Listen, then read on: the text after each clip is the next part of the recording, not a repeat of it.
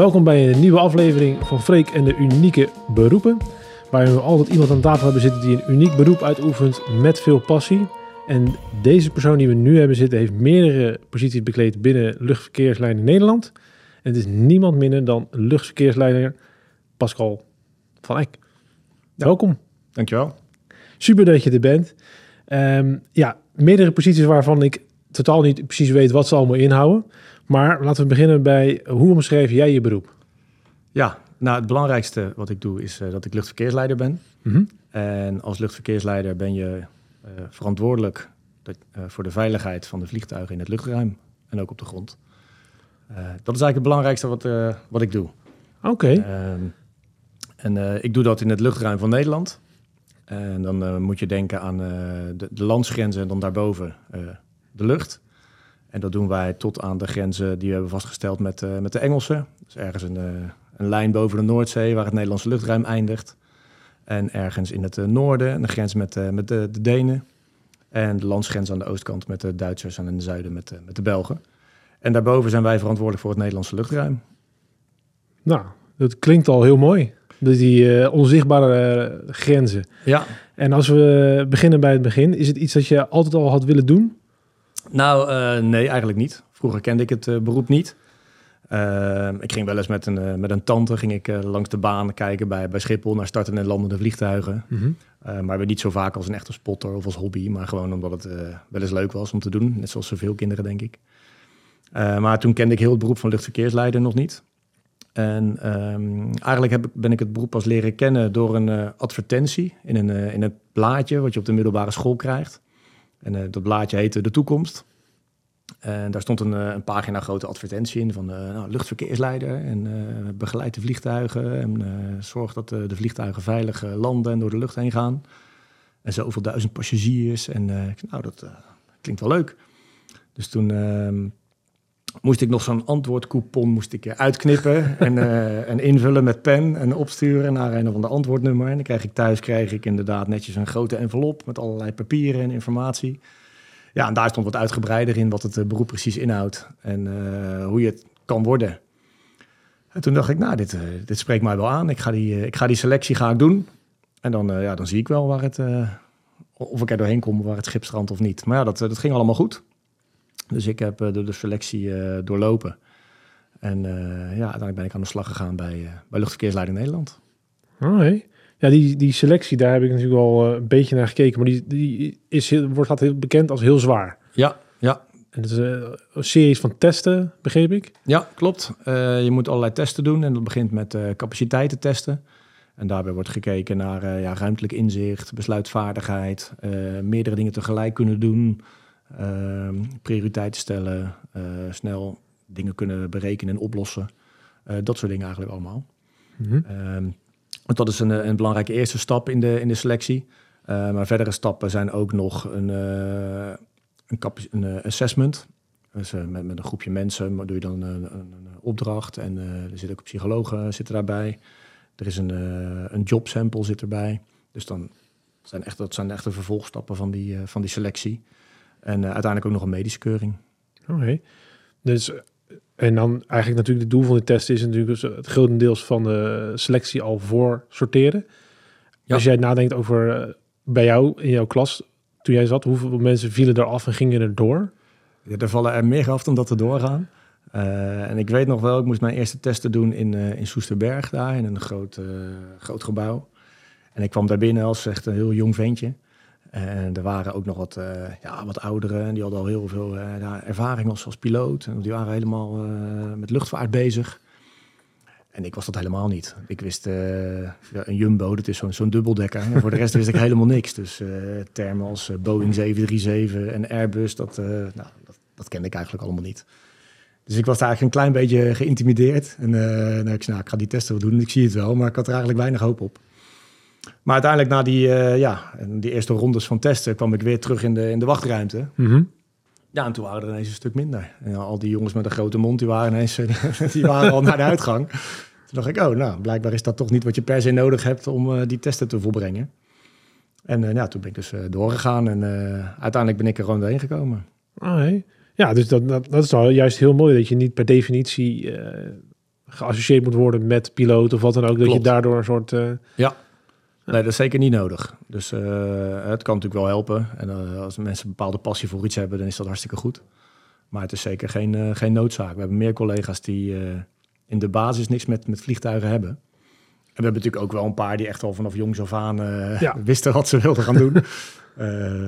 Dus ja, we hebben daar een mooie mix van, denk ik. Nou, zijn er eigenschappen die jij van nature hebt en die bij die testen en bij jouw opleiding begin meteen dat je niet had verwacht van, weet je, dit kan ik juist heel goed gebruiken hier?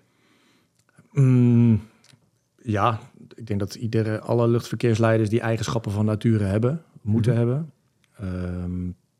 Maar daar was ik me niet zo van bewust.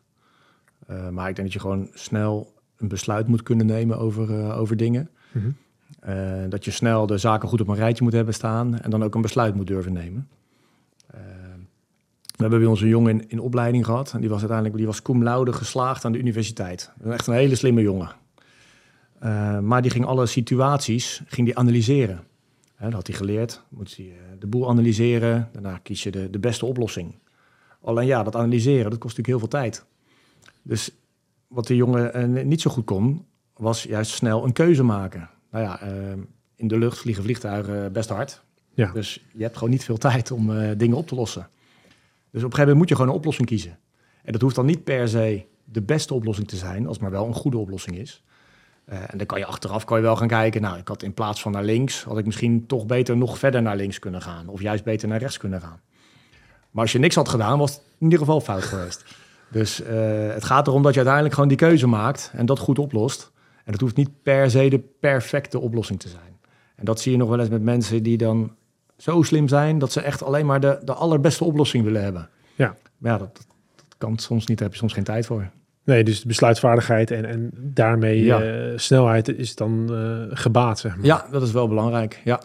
En daarbij zeggen ze ook wel eens, je moet heel stressbestendig zijn. Nou, ik heb ook wel eens een collega gehad die zei, je moet eerder stressbehendig zijn in plaats van stressbestendig. Hè? Dat als het wat drukker wordt en het wordt spannend, dat je dan nog steeds wel de goede beslissingen neemt. En dat je dan de juiste keuzes maakt. En dat is ook wel iets wat echt daar wordt getest.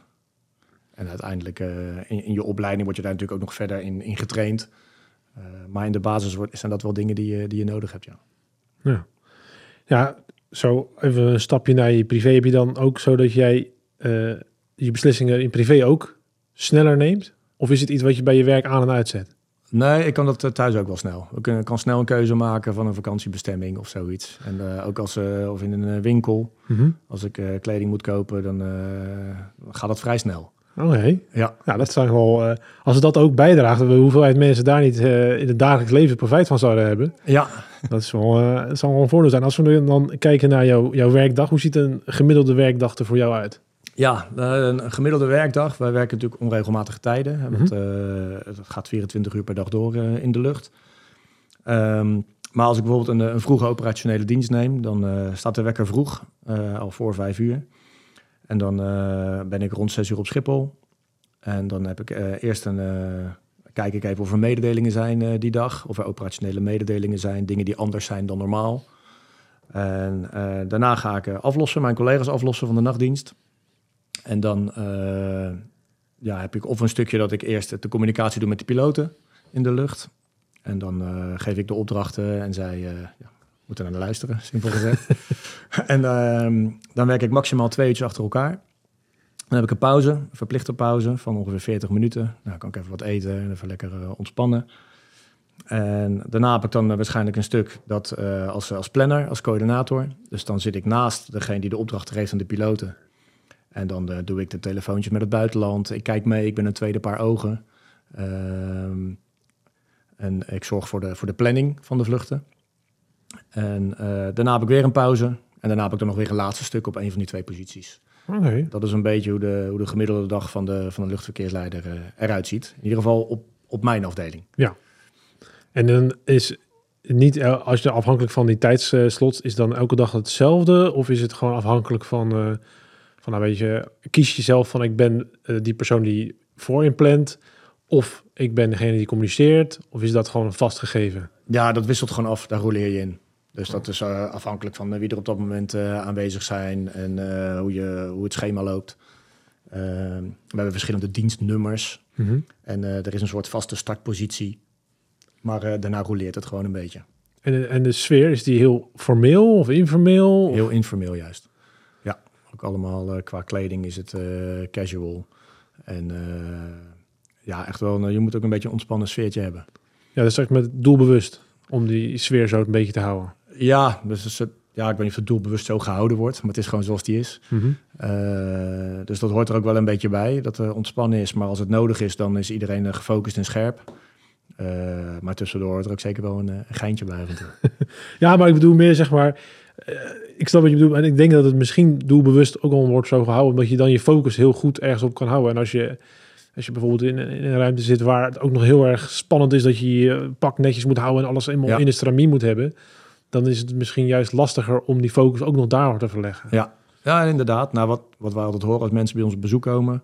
is, iedereen zit er zo ontspannen bij en met elkaar te kletsen. Ja. En dat klopt ook wel op de rustige momenten.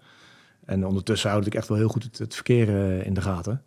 En juist alleen als het druk wordt, dan zie je ook dat volledig die focus naar het luchtverkeer gaat. En dan wordt het inderdaad niet meer even gekletst en dat soort dingetjes. Ja.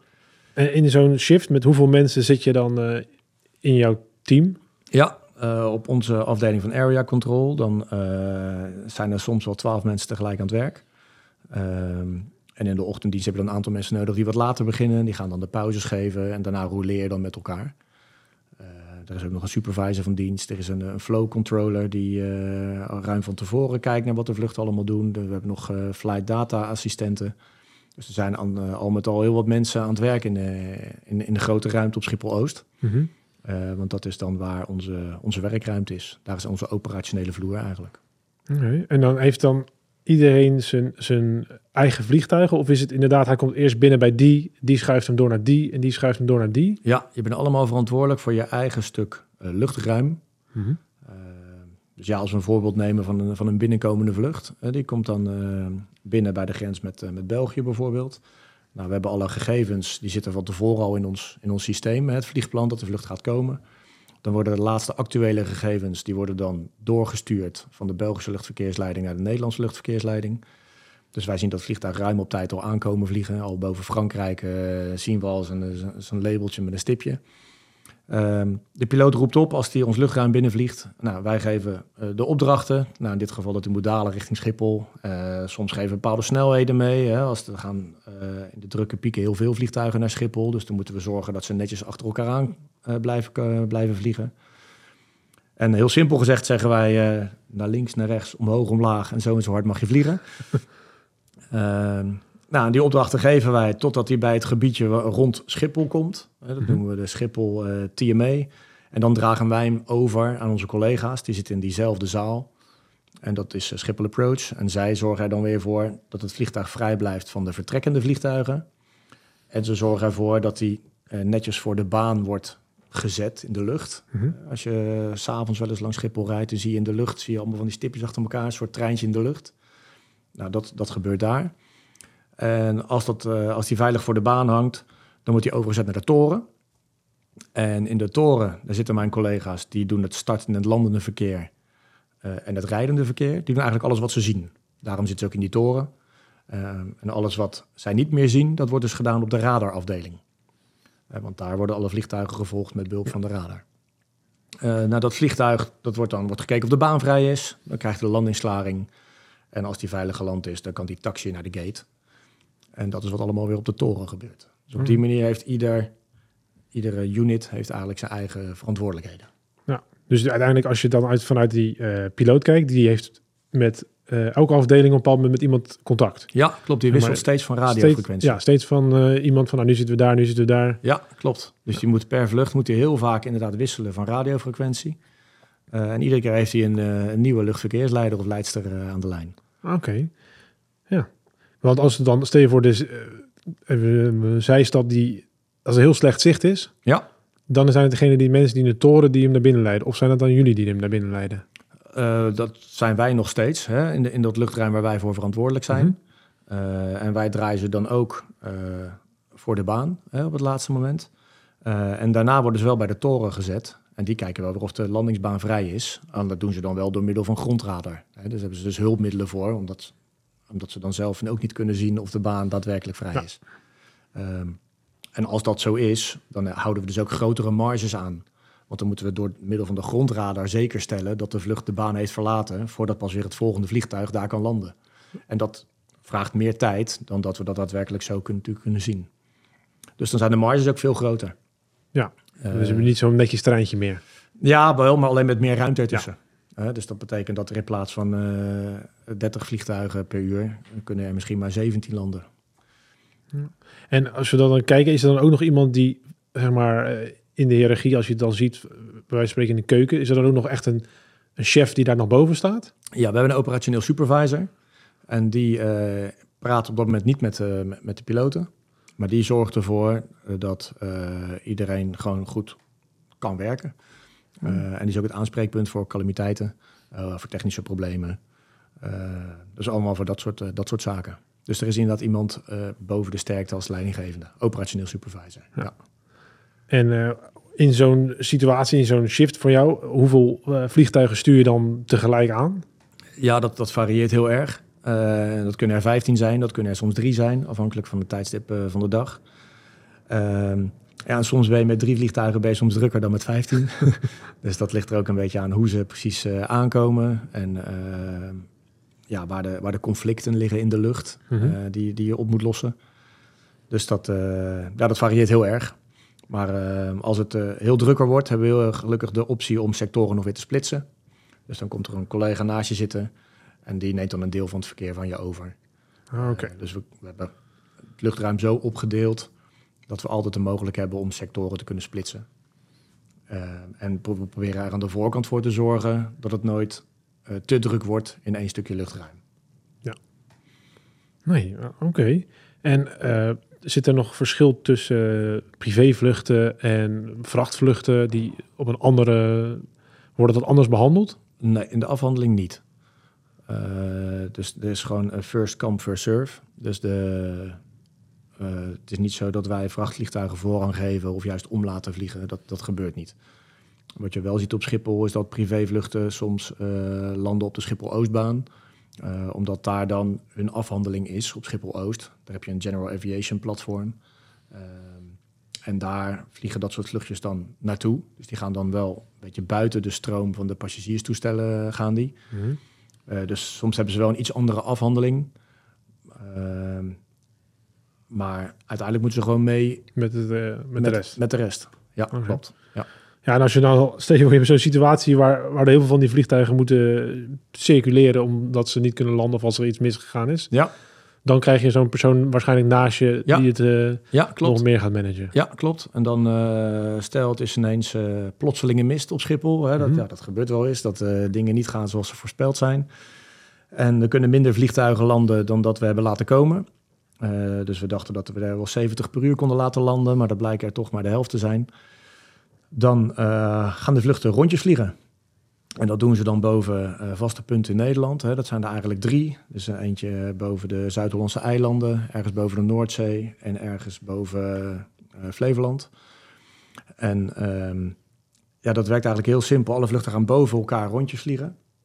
En de onderste, die heeft op een gegeven moment, krijgt hij een naderingstijd om richting Schiphol te vliegen. En die vertrekt dan richting Schiphol om daar te gaan landen. En dan gaan alle vluchten, die gaan dan 1 etage naar beneden. Dus in hoogte moet er altijd 1000 voet zitten tussen vliegtuigen. Dat is ongeveer 300 meter. En dat werkt dan een klein beetje als een sigarettenautomaat. Aan de onderkant gaat er eentje uit. En alles zakt eentje naar beneden. Aan de bovenkant kan er weer eentje bij. Nee. Ja, en wat nou als er bijvoorbeeld in een andere situatie, als er een vliegtuig wat gewoon over Nederland gaat, maar ineens te laag vliegt of wat dan ook? En dan gaan jullie dat meteen corrigeren, neem ik aan. Ja, zeker. Ja. Als er dingen gebeuren die niet gaan volgens plan zijn, dan gaan we daar gelijk op ingrijpen. Ja, want als die vliegtuigen die over Nederland vliegen en niet landen, die bespreek je ook. Want die komen in het luchtruim, toch? Ja, wij doen dat tot een hoogte van 8 kilometer.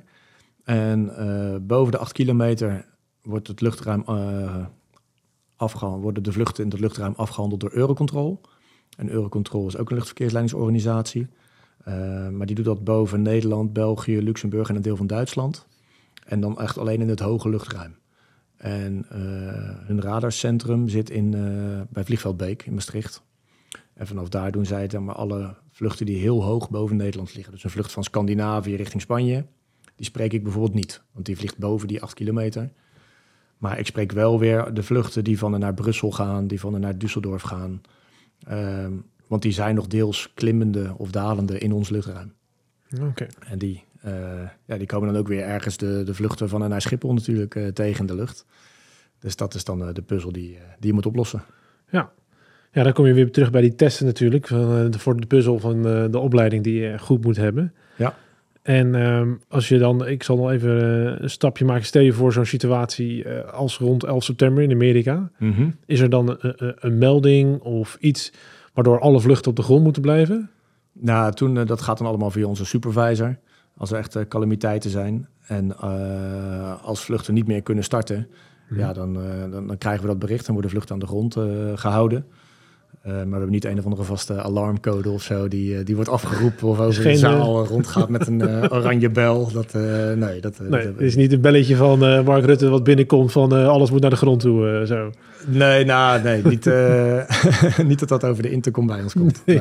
Nee, oké. Ja, het is natuurlijk omdat zo'n situatie, als alles ineens aan de grond moet blijven, dan moet het natuurlijk supersnel worden verspreid rond iedereen. En dan moet eigenlijk iedereen dezelfde kant op kijken. Ja, klopt. Alle, zeg maar in de toren, bij jullie. Ja. Iedereen moet dezelfde stap maken. Is er wel eens een situatie geweest dat er tussen de piloten en de luchtverkeersleiding een taalbarrière een probleem is? Dat ze niet snappen wat jullie bedoelen? Dat komt uiteraard wel eens voor. Om dat zoveel mogelijk te voorkomen is er de standaard luchtvaarttaal. Dus dan gebruiken we de radiotelefonie. Die is ook altijd in het Engels. En iedere luchtverkeersleider en ook iedere piloot moet een bepaald niveau hebben van dat Engels. Het is wel een beetje boerenkool-Engels. Ik denk dat Louis van Gaal het heel goed zou kunnen. Maar dat is om alles zoveel mogelijk standaard te laten doen. Zodat we inderdaad ook de Chinese piloot begrijpen. Maar ook de Spaanse piloot en ook de Amerikaanse piloot, die ook nog wel eens een heel erg Engels apart accent hebben. En je merkt dat Nederlanders over het algemeen heel goed Engels spreken. Maar dat lijkt dan ook heel erg een beetje op Duits-Engels of Scandinavisch-Engels. En hoe een Fransman Engels spreekt, dat is al heel anders, met hele andere accenten. Daar heb je inderdaad grote verschillen soms in. Ja, ik zit te denken aan 3000 feet. En dan als iemand dat niet lekker uitspreekt, dan is het ineens iets anders, zeg maar. Dan zeg je, ik zie geen boom of zo, weet je wel. De trees zijn hier niet. Ja. Nou, dan spreken we inderdaad de three, die spreken we inderdaad wel meer uit als tree. Hè, om dat zoveel mogelijk duidelijk te laten zijn dat dat 3 is. Ja. En we hebben echt allemaal standaard termen. En dus zolang het allemaal bij die standaard termen blijft, dan is dat wel goed. Maar soms moet je inderdaad say again. Hè, dan wil je het nog een keertje horen wat er wordt gezegd. En wat dan ook belangrijk is als wij een klaring geven. Mm-hmm. Een klaring is een opdracht aan de piloot. Dan moet de piloot dat ook teruglezen. We noemen dat de readback. En dan moeten wij dus controleren of die piloot het goed terugleest. Of hij dus inderdaad goed begrepen heeft. Dat hij inderdaad zegt 3000 feet en niet 2000 feet bijvoorbeeld. Of als we met flight levels, daar werken we wat hoger in de lucht, werken we met flight levels. Dat hij zegt flight level 170 en niet flight level 70. Ja. Dus dat is heel belangrijk. Dus daarom werken wij ook met headsets op. Moeten wij goed luisteren wat de piloot zegt. Ja, dat is eigenlijk altijd een soort dubbelcheck van, oké, weet je, heb je het begrepen, ja of nee? Ja, klopt. Ja. En daarom is het ook allemaal standaard. Zodat dat voor zo min mogelijk verwarring kan zorgen. Ja, en volgens mij, dat ga ik vanuit, maar alles wordt natuurlijk ook opgenomen om altijd terug te kunnen kijken van, oké, weet je, heb je het bevestigd of heb je het niet bevestigd? Ja, zeker. We kunnen ook gelijk dingen terugluisteren. Dus als we twijfelen over iets, kunnen we het ook zelf nog even terugluisteren. Als er achteraf onduidelijk is geweest, dan kunnen we dat laten onderzoeken ook. En dan inderdaad alles wordt opgenomen. Zowel alles wat je zegt, alles wat je belt. Maar ook zelfs het omgevingsgeluid wordt opgenomen. Okay. Dus dat kan dan gebruikt worden eventueel voor voorvallenonderzoek. Of ook als er hele kleine voorvallen zijn, die onderzoeken we die ook. Ook waar helemaal niks mis is gegaan verder. Maar dat doen we dan om daarvan te leren voor de toekomst. Dus op die manier proberen we zoveel mogelijk dingen te verzamelen. En ook bepaalde trends te ontdekken en kijken waar we kunnen leren voor de toekomst. Ja, voor verbetering van je werk. Ja, zeker. Ja. En bij welke weerssituaties, wat moet er gebeuren dat jullie het plan gaan wijzigen? Extreme mist hadden we net. Ja, extreme mist is er eentje van. Sneeuw is altijd een behoorlijke spelbreker. Mm-hmm.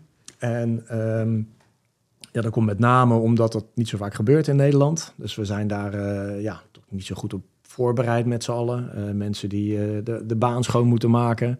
Ja, dat doen ze 1 keer per jaar. En de rest van het jaar doen ze wat anders. Dus als dat dan weer moet gebeuren, dan vraagt het toch wel wat tijd. En net altijd wat meer tijd als dat van tevoren wordt verwacht. Het scheelt nog wel eens of een sneeuwbui net wel of niet over Schiphol heen trekt. Gaat hij net zuid van Schiphol of gaat hij toch over Schiphol heen?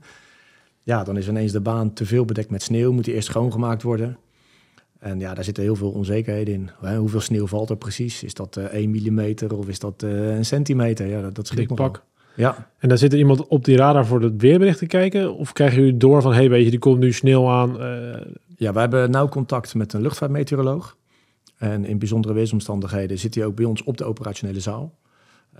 Dat is iemand van de KNMI die ook speciaal is opgeleid als luchtvaartmeteoroloog. En daar hebben dan de supervisors echt nauw contact mee. Oh ja. Die kijken inderdaad van let op, over 2 uur verwachten we sneeuw. Dus dan kunnen we niet. Dan is het aan de supervisor om dan in te grijpen in de capaciteit.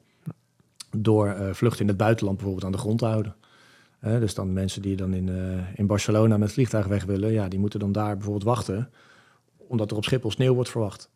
En dan laten we niet al die vliegtuigen maar naar Schiphol komen en dan zoek het maar uit in de rondjes vliegen. Rondjes vliegen. In die sigaretten houden. Ja, klopt. Dus dan houden we vluchten al wel aan de grond in het buitenland. Nee. Dus het kan gewoon zo zijn dat jij in Barcelona zit en dat jouw vlucht wordt tegengehouden door de Nederlandse luchtverkeersleiding. Ja, zeker. Ja, klopt. Ja. Dat gebeurt eigenlijk dagelijks. Omdat er vaak heel veel vluchten toch tegelijk naar Schiphol willen komen. En dan willen er soms wel 80 tegelijk komen. Ja, dat past niet. Er kunnen maar een paar tegelijk landen op verschillende banen dan, die we dan inzetten. Dus die capaciteit is niet zo groot. Dus dan moeten we toch even een aantal vluchten wachten totdat ze komen na die piek eigenlijk. Okay. En dat belletje gaat dan waarschijnlijk van die supervisor naar de vliegveld in... Ja, dat gebeurt centraal in Europa. En dat gebeurt dan vanuit Brussel. Dus wij geven eigenlijk gewoon aan hoeveel vluchten wij kunnen hebben. En dat gaat allemaal netjes via allemaal mooie moderne systemen. Gaat dat dan naar Brussel toe.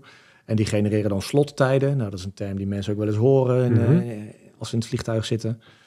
En dan mag het vliegtuig pas vertrekken op die tijd. Dat is dan er dan voor om te zorgen dat hij dus niet te vroeg aankomt in dat stukje luchtruim waar het dan te druk wordt. Of waar de weersomstandigheden slecht zijn. Ja. Okay, en als je dan is het ook zo dat zo'n vrachtvliegtuig, wat heel zwaar beladen is, bij wijze van spreken, die moet misschien sneller landen als hij al in de lucht is en die kan niet meer worden tegengehouden. Dan heb je een situatie, dan moet hij waarschijnlijk uitwijken. Ja, klopt. De piloot weet perfect hoeveel brandstof hij aan boord heeft. En wij geven dan aan hem bijvoorbeeld een tijd wanneer hij kan naderen op Schiphol. Ja, en als dat ligt na de tijd dat hij brandstof aan boord heeft, dan moet hij de keuze maken om uit te wijken. En dan zal hij inderdaad naar een ander vliegveld gaan. Mm-hmm. Dus op die manier werkt dat. Mm-hmm. En als we dan over jouw beroep hebben, wat zijn de dingen die je graag had willen weten voordat je dit beroep ging doen? Goeie vraag. Ik was wel redelijk goed geïnformeerd, denk ik, voordat ik uiteindelijk ging solliciteren. En wat goed is om te weten is de onregelmatigheid in de roosters. Dus je hebt af en toe nachtdiensten, je hebt weekenddiensten, je hebt vroege diensten, je hebt late diensten. Alleen ik heb dat eigenlijk bijna altijd wel eens prettig ervaren. Omdat het ook heel veel vrije tijd geeft. Dus als je een vroege dienst hebt, dan betekent dat je einde van de middag altijd klaar bent. Dan heb je dus ook weer tijd voor andere dingen. Als je een late dienst hebt, dan heb je eigenlijk heel de ochtend juist weer vrij. Je bent dan wel weer vrij op momenten dat andere mensen dat vaak niet zijn. Dus als je een padelafspraak wil maken bijvoorbeeld, dan kan het soms lastig zijn. Maar je kan wel weer op een makkelijk tijdstip naar de kapper of zo, ik noem maar wat geks. Dus dat is voor mij niet meer nodig. Maar dus dat soort dingen kunnen wel heel goed. Dus dat is wel iets wat goed is om mee te nemen. En verder is het gewoon een fantastisch leuk beroep. Ja, en wat als jij tegen mensen zegt van ik doe dit werk, hebben ze iets wat eigenlijk altijd fout is? Wat ze denken? Ja, ze denken dat we met z'n allen in die toren zitten. Dus dat is het eerste wat ze vragen. Oh, dus jij zit in die toren? Nou, daar zitten dus mijn collega's. Hè. Mijn collega's zitten in die toren omdat ze naar buiten kijken. En die doen alles wat ze zien. En ik doe alles wat verderop in de lucht vliegt. En dat is niet meer te zien vanaf de toren. Dus daarom hoef ik ook niet in de toren te zitten. En zitten wij dus op Schiphol-Oost in een groot gebouw. Ook daar met alle kantoren eromheen en de operationele zaal. Nou, dat is altijd wel denken met z'n... het is eigenlijk wel logisch dat je dan niet met z'n allen in die toren zit. Ja, dat is ook logisch. Alleen mensen die denken daar niet aan. En het andere is dat mensen wel denken dat je met van die pingpongbedjes op de landingsbaan staat. Dat is ook wel een vraag die regelmatig komt of kwam.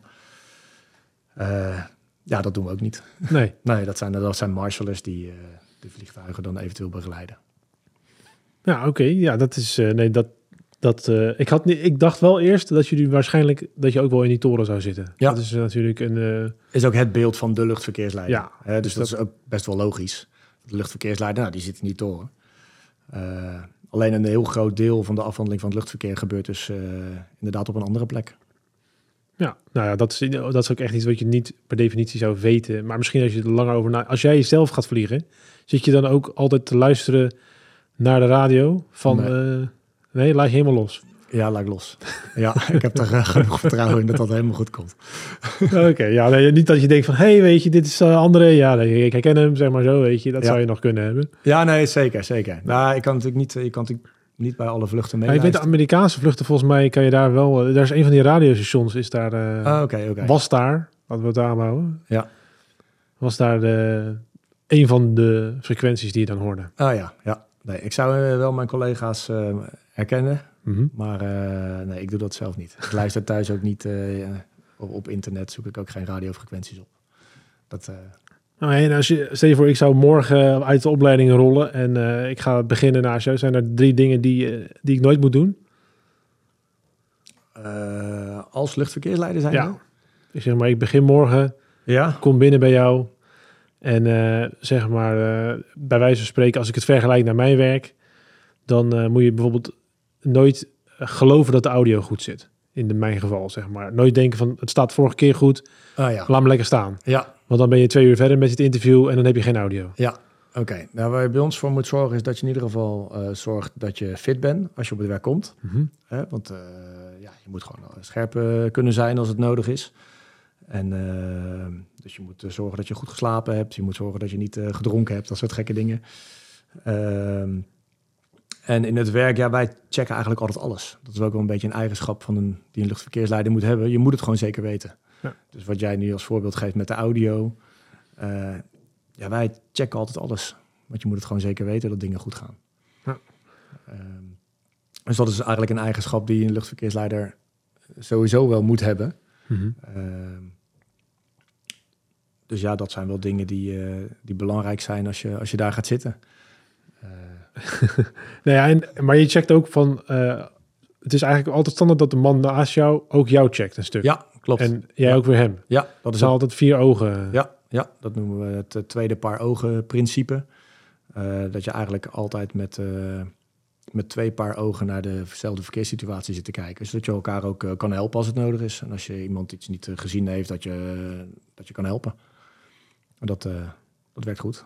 Ja, dat is ook belangrijk natuurlijk. Want zeker als het fout kan gaan, dan gaat het natuurlijk heel hard fout daar. Ja, dus we hebben ook gelukkig allerlei systeemondersteuning met allerlei waarschuwingen die nog af kunnen gaan. Dus dat helpt ons in de afhandeling van ons werk. Ja. En toen in de coronaperiode, was het heel anders? Of hoe werkte het toen? Ja, heel anders. Wij konden natuurlijk niet thuiswerken. Nee. Er was geen radarscherm op zolder staan. Dus wij moesten wel naast elkaar gewoon werken. Wel probeerden we op rustige plekken wat meer afstand te houden tussen werkposities. We hadden ook gewoon de protocollen die overal in Nederland waren, denk ik. Met als je je niet lekker voelde, bleef je thuis. Maar het was natuurlijk gewoon heel rustig, want er vloog heel weinig. Dus we hadden ook minder diensten. Dus Dus mensen waren minder aan het werk. En ook minder drukke stukken. Want er vlogen gewoon weinig vliegtuigen op dat moment. Dus dat was wel een hele aparte situatie. Ja, een soort echt onwerkelijk. Ja. Ja, dat was het inderdaad. En als je nog in die blokken, stel je voor je werk in 2 uur en je moet naar de wc? Ja, dan laat ik me even aflossen door een collega. Dus dat kan. Dat kan gewoon. En, ja, zeker. En de ruimte die jij zei waar je dan die 40 minuten pauze hebt, loop je dan in de ontvangsthal of heb je dan echt een mooie ruimte? We hebben diverse plekken waar je heen kan. Je kan in een kantoortje gaan zitten omdat je even achter de computer wat wil doen. We hebben een mooie koffietafel waar je gewoon lekker kan gaan zitten en wat kan lezen met een bakje koffie. We hebben beneden een bedrijfsrestaurant waar je kan ontbijten, lunchen, dineren. En we hebben ook inderdaad een ontspanningsruimte met daarin wat lekkere relaxstoelen, een massagestoel, ook een televisie met, waar je even sport kan kijken bijvoorbeeld. En je kan ook gewoon naar buiten een rondje wandelen natuurlijk als je wil. Dus er zijn genoeg opties om je pauze te besteden. Nou, dat scheelt. En voor jou persoonlijk, als jij weggaat bij je werk, heb je dan iets wat je doet waardoor je de spanningsboog wat minder scherp hoeft te houden? Nee, niet. Nee, ik vind het wel lekker om gewoon te sporten buiten het werk. Maar, en dan ben ik ook echt niet met werk bezig. Dus dan maak je gewoon je hoofd leeg. Maar ik denk dat iedereen dat wel met sporten heeft. Dus nee, ik stap gewoon de auto en ik rijd lekker naar huis. Ik zet een muziekje aan en af en toe zit ik ook gewoon te bellen in de auto. Dus het is niet iets wat ik specifiek moet doen om... Het is niet 2 knijpjes hier en dit daar en 2 keer omhoog en dan ben ik er weer. Nee, zeker niet. Nee, en het is ook niet zo dat de hele ruimte waar jij zit allemaal vol zit met van die stressballetjes en dat soort dingen allemaal niet. Nee, helemaal niet. En dat wij ervaren dat natuurlijk ook niet zo. Want als je continu op dat stresslevel zou werken, dat hou je natuurlijk niet vol. Nee. Dus wij ervaren het werk ook niet als continu stressvol. We hebben natuurlijk allemaal wel stressvolle momenten, maar dat is niet continu gaande. Nee. Want dan hou je dat niet vol. Dus een deel is ook gewoon een soort routine. Ja, en je hebt natuurlijk, je moet in principe altijd bereikbaar zijn. Of... En mijn telefoon gaat toevallig. Ja. Maar dit lijkt niet een nummer van mijn werk, dus die hoeft niet. Die hoeft niet. Die is natuurlijk gewoon even weg. We hebben bepaalde oproepdiensten hebben we. En dat zijn diensten waarbij je gebeld kan worden voor als er zieken zijn of als mensen met verlof willen. En dan moet je binnen een uur op Schiphol kunnen zijn om dan inderdaad iemand die ziek is te vervangen. Dus die krijgen gewoon in je rooster ingeroosterd. En dan moet je inderdaad je telefoon bij je hebben. En dan kan je eventueel naar Schiphol geroepen worden. Okay. Piloten hebben dat ook, zo'n soort oproepdienst. En wij hebben dat ook. Dus dat hebben we wel inderdaad. En nu ben ik ook oproepbaar eventueel voor als er calamiteiten zijn, omdat ik als leidinggevende dan daar beschikbaar moet zijn. Ja. En is het ook zo dat de luchtverkeersleider, jij zit in Schiphol, maar zou je ook ingeroosterd kunnen worden in Rotterdam? Of hebben ze de vaste plekken? Ja, er zijn vaste plekken. En we hebben ik doe dan de area control, dus dat is het hele Nederlandse luchtruim op grotere hoogte. En dan hebben we een speciale luchtverkeersleidersgroep voor Schiphol Tour and Approach, maar ook voor Rotterdam Tour and Approach. En dat zijn aparte groepen, die zijn apart opgeleid. En die zijn inderdaad niet uitwisselbaar, omdat de procedures rond vliegveld Rotterdam, die zijn weer heel anders dan de procedures rond vliegveld Schiphol. De basis is natuurlijk allemaal hetzelfde. Mm-hmm. Alleen mensen die daar op de toren bijvoorbeeld werken, die moeten heel de omgeving van het vliegveld natuurlijk ook goed kennen. Ja. Sowieso is er een groot verschil in drukte. Er is een verschil in aanbod van verkeer. In Rotterdam heb je ook nog heel veel kleine luchtvaart met piloten die op zicht vliegen. Ja, op Schiphol hebben we eigenlijk alleen maar groot commercieel luchtvaart. Maar wel heel veel. Want Schiphol is natuurlijk een van de drukste luchthavens van Europa. Dus mensen worden wel echt specifiek voor een luchthaven of voor area control opgeleid. Mm-hmm. En ergens in de opleiding wordt die keuze gemaakt. Waarbij je zelf inderdaad voorkeur kan aangeven. En waarbij ook wordt gekeken naar je capaciteiten. Okay. Ja, dat is al... En voor techniek die jullie gebruiken... maken jullie heel veel gebruik van nieuwe technieken om jullie te ondersteunen? Je zei al van het alarmsysteem. Ja. En hoe zie je daar zeg maar, in de toekomst dat zich verder gaat ontwikkelen? Merk je daar nu al wat van? Dat er zeg maar sinds jij begon en wat er nu is? Ja, wij zien daar zeker systeemontwikkelingen in. En we hebben nu systemen die we vroeger niet hadden. En die ons ook zeker helpen bij de afhandeling van het luchtverkeer. Dus daar worden wel stappen in gezet. De enige voorwaarde die er altijd is dat die systemen heel goed getest zijn. En dat ze echt veilig zijn. En echt bewezen veilig zijn. En dat is vaak ook wel weer iets wat er weer voor zorgt dat die systeemontwikkeling weer traag gaat. Daarbij hebben we nu ook nog een keer tekort aan technici. Ook bij de luchtverkeersleiding. Dus allerlei vacatures ook openstaan voor techneuten. Om die ontwikkeling ook wel mee te maken. Die technische ontwikkeling gaat ook heel snel tegenwoordig. En je ziet dat de luchtverkeersleiding daarin wel echt probeert aan te haken. Maar soms ook wel weer wat achterloopt. Ja. En zeker in de toekomst kunnen systemen heel slim zijn. Die kunnen ons dan nog steeds meer helpen om het luchtverkeer af te handelen. Alleen op dit moment staat echt de mens nog wel centraal in de afhandeling van het luchtverkeer. Ja, en ik denk dat je dat natuurlijk ook wel houdt dat je die menselijke ogen als zekerheid erop moet hebben. Ja, dat denken wij ook. Maar er zal veel meer geautomatiseerd gaan worden in de toekomst. Daar ben ik wel van overtuigd. Maar dat zal niet binnen nu en 5 jaar zijn. Dat is echt wel een lange termijn. Ja. En die systemen moeten dan ook echt goed zijn. Ja, maar dat moet je natuurlijk ergens op een of andere manier toch gaan testen. Ja, klopt. En dan, Nou ja, je ziet het aan zo'n proces met zelfrijdende auto's, zelfrijdende treinen. Ja, op sommige plekken gebeurt het, sommige weer niet. En dan gebeurt er weer ergens wat. En dan ligt zoiets gelijk weer even stil, totdat het weer verder ontwikkeld wordt. En eigenlijk is er geen ruimte voor failure natuurlijk op dat vlak. Dus dat is goed dat zo is. Maar daardoor zorgt ook wel weer voor dat dingen soms weer wat trager gaan. Ja.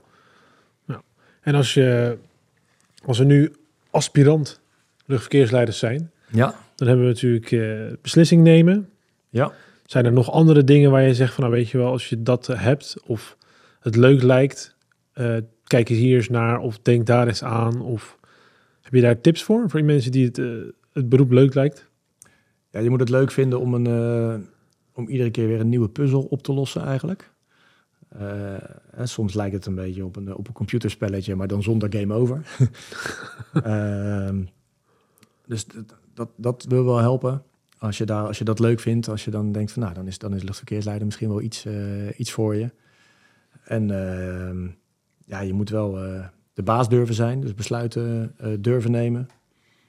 En ook als het wat drukker wordt, dan nog steeds de goede besluiten nemen. Wat ik net eigenlijk al een beetje zei. Ik denk dat wel de belangrijkste dingen zijn. Ja, gewoon het besluit durven nemen. Maar dat is ook natuurlijk, dat moet je natuurlijk wel een beetje hebben.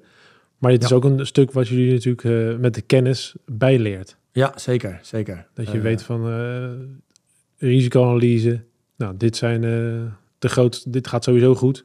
Niet de perfecte, maar deze kies ik nu. Ja, je bent dan, als de vliegtuigen, als je voor je kijkt op zo'n radarscherm bijvoorbeeld, dan gebeuren er allerlei zaken. En dus je moet ook een beetje vooruit kunnen kijken, een beetje kunnen plannen. Want de vliegtuigen die 10 minuten geleden ver uit elkaar zaten, die kunnen 10 minuten later natuurlijk wel dicht bij elkaar in de buurt zitten. En soms kan je daar dan heel vroeg al op ingrijpen. Maar er gebeuren ook altijd onverwachte dingen. Mm-hmm. Ik denk aan bijvoorbeeld de onweerswolken in de lucht, waar vluchten toch ineens omheen willen op het laatste moment. Ja, daar moet je dan ook rekening mee houden, een beetje incalculeren. Dus ook een beetje anticiperen hoort er ook bij. Dus dat zijn de zaken die je ook echt wel nodig hebt. Ja. En is het ook zo als jij in jouw team zit, dat jij met degene die jij overneemt of die na jou komt, dat jullie een beetje proberen dezelfde methodiek van werken te hanteren? Dat als jij bij wijze van spreken altijd alle vliegtuigen rechtsom laat gaan, dat hij niet komt en iedereen probeert linksom te laten gaan? Of is daar een standaard? Ja, we hebben wel redelijk standaard werkwijzes voor dat soort dingen. Maar je bent uiteindelijk daar ook wel weer voor een deel vrij in. Mm-hmm. Alleen er zijn wel gewoon de meest efficiënte werkwijzes die het meest worden toegepast door iedereen. Ja, maar misschien natuurlijk ook zei van, ja, weet je, je moet het hoeft niet altijd de perfecte keuze te zijn, maar het moet een goede keuze zijn. Ja. En als je dan zorgt dat de meeste goede keuzes van elkaar een beetje op elkaar lijken, zodat jij niet dadelijk ineens terugkomt zitten en denkt van, hé, wat doet die daar nou? Ja, klopt. Nee. Maar we hebben wel grotendeels standaard routes in de lucht die we voor een groot deel moeten volgen. Mm-hmm. En ook standaard overdrachtspunten naar onze collega's in het buitenland en ook onze collega's van de andere afdeling. Dus daar moet je je wel aan houden. Ja. En als je dat anders wil, dan moet je al van tevoren even bellen. Dus even coördineren. En vragen van, joh, kan die... meestal is dat dan een kortere route. Kan die wat binnendoor? Of juist kan die op een andere manier? Die vluchten komen bij elkaar. Kunnen ze boven elkaar blijven in plaats van achter elkaar? Nou, dat soort vragen krijg je dan. Mm-hmm. En als ze in jouw luchtruim zijn, hoeveel van de beslissingen neemt de piloot dan nog zelf? Behalve als hij natuurlijk zegt van, nou, weet je, ik wil niet door die wolk heen. Ja, dat zijn keuzes die de piloot echt maakt. Mm-hmm. En dan gaan wij ervoor zorgen dat hij of links of rechts om die wolk heen gaat. Dus als het heeft te maken met de veiligheid van het vliegtuig zelf, dan ligt die keuze echt bij de piloot. Maar als het heeft te maken met de route en de veiligheid ten opzichte van andere vliegtuigen, dan ligt die verantwoordelijkheid echt bij ons. Ja. Dus als ik zeg naar links, dan moet hij ook gewoon naar links. En dan moet hij, behalve als hij daar dan echt de onweerswolk invliegt, hè, dan zal hij zeggen, ja, sorry, maar dit kan ik niet doen. Nou, dan moet ik een andere oplossing gaan verzinnen. Ja. En ook als hij die onweerswolk ziet, hij kan niet ineens naar links. Hij moet eerst melden van, hey, weet je, ik ga hier omheen. Kijk, er zijn altijd uiterste situaties. Ja. Maar in principe moet hij het eerst goedkeuren, toch? Ja, hij zal het in principe aan moeten geven. Ja, klopt. Want er kan wel een ander vliegtuig links van hem zitten. En dan wil ik die ook misschien ook eens wel even wegsturen. Daarom. Ja, klopt. Ja, en zijn er situaties geweest waarbij je wat zweet in de handen kreeg of viel het mee? Nou, dat valt gelukkig mee. Nee, maar je hebt altijd wel een keer een spannende situatie wat je meemaakt in je werk. En denk aan een vliegtuig met een kapotte motor bijvoorbeeld. En die keert dan terug naar Schiphol. En die gaat dan soms eerst nog weer wat rondjes vliegen om brandstof te verbruiken. Omdat hij nog te zwaar is om te landen. En daarna keert hij dan terug naar Schiphol om daar te landen. Ja, dat zijn toch wel spannende momenten. Want je wil toch dat het goed gaat. En gelukkig gebeurt dat ook bijna altijd. En hopen dat het zo blijft natuurlijk. Ja, en dan schakel jij natuurlijk ook... wordt ook de brandweer en dat soort dingen worden ook ingeschakeld vanaf het... Ja, zeker. Dat gaat dan inderdaad weer via de supervisors. En dan wordt inderdaad de brandweer ook geïnformeerd. De hulpdiensten. En die staan dan, als het nodig is, ook langs de baan klaar, inderdaad. Ja, dus als zo'n situatie is, dan is het echt een soort domino-stenen van die omvallen, waarvan bij wijze van spreken jij de eerste tikje geeft van hij heeft een kapotte motor en dan klik gaat de volgende, die moeten allemaal... Ja, dat wordt iedereen die geïnformeerd moet worden, wordt dan geïnformeerd. En dan volgen er eventueel acties op. Ja, klopt. Ja. Oké, ja, hij moet dan vliegen om zijn brandstof te verlagen omdat hij te zwaar is om met één motor te landen, in dit voorbeeld? Ja, in dit voorbeeld wel. Een vlucht bijvoorbeeld die net vertrokken is richting Amerika. Die zit nog helemaal vol met brandstof. En als hij dan gelijk weer zou gaan landen, dan is die eigenlijk te zwaar. En dan heb je dus kans dat hij door zijn landingsgestel heen klapt. Oké. En dan zal hij eerst een tijdje in de lucht brandstof moeten dumpen of moeten verbranden, afhankelijk van het type vliegtuig. En dat beslist de piloot dan? Ja, want die weet hoeveel die bij zich heeft en hoe wat? Ja, klopt. Die heeft dat overzicht, dat hebben wij niet. Dat is echt weer de verantwoordelijkheid van de piloot, de brandstof in zijn vlucht. Okay. Ja, kijk, zie je, dit zijn allemaal dingen die we niet wisten. Ja. Nou ja, ik vind het echt een heel gaaf beroep. En er zit ook heel veel meer achter dan dat je op voorhand weet. Ja. En dat maakt het natuurlijk ook heel bijzonder. Omdat je uiteindelijk heb je er heel veel mensen, ik ook, je hebt er heel vaak mee te maken. Maar je zit eigenlijk alleen maar, ik denk alleen maar, waarom gaan die mensen staan in het vliegtuig terwijl we net zijn geland? Doe even rustig aan. En dat zijn mijn problemen. Terwijl er zit natuurlijk een mega netwerk achter wat jullie moeten runnen. Ja, klopt. Ja, al die mensen die gaan staan, snap ik ook niet. Nee, ja, zeker als je in het midden zit, dan denk ik altijd van, we kunnen gewoon ritsen en dan gaan we met z'n allen naar buiten. Ja.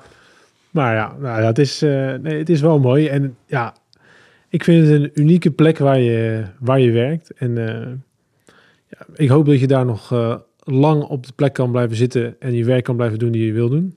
En in jouw functie zijn er nog doorgroeimogelijkheden. Ben jij veranderd van functie? Ja, dat is ook wel het leuke bij ons werk.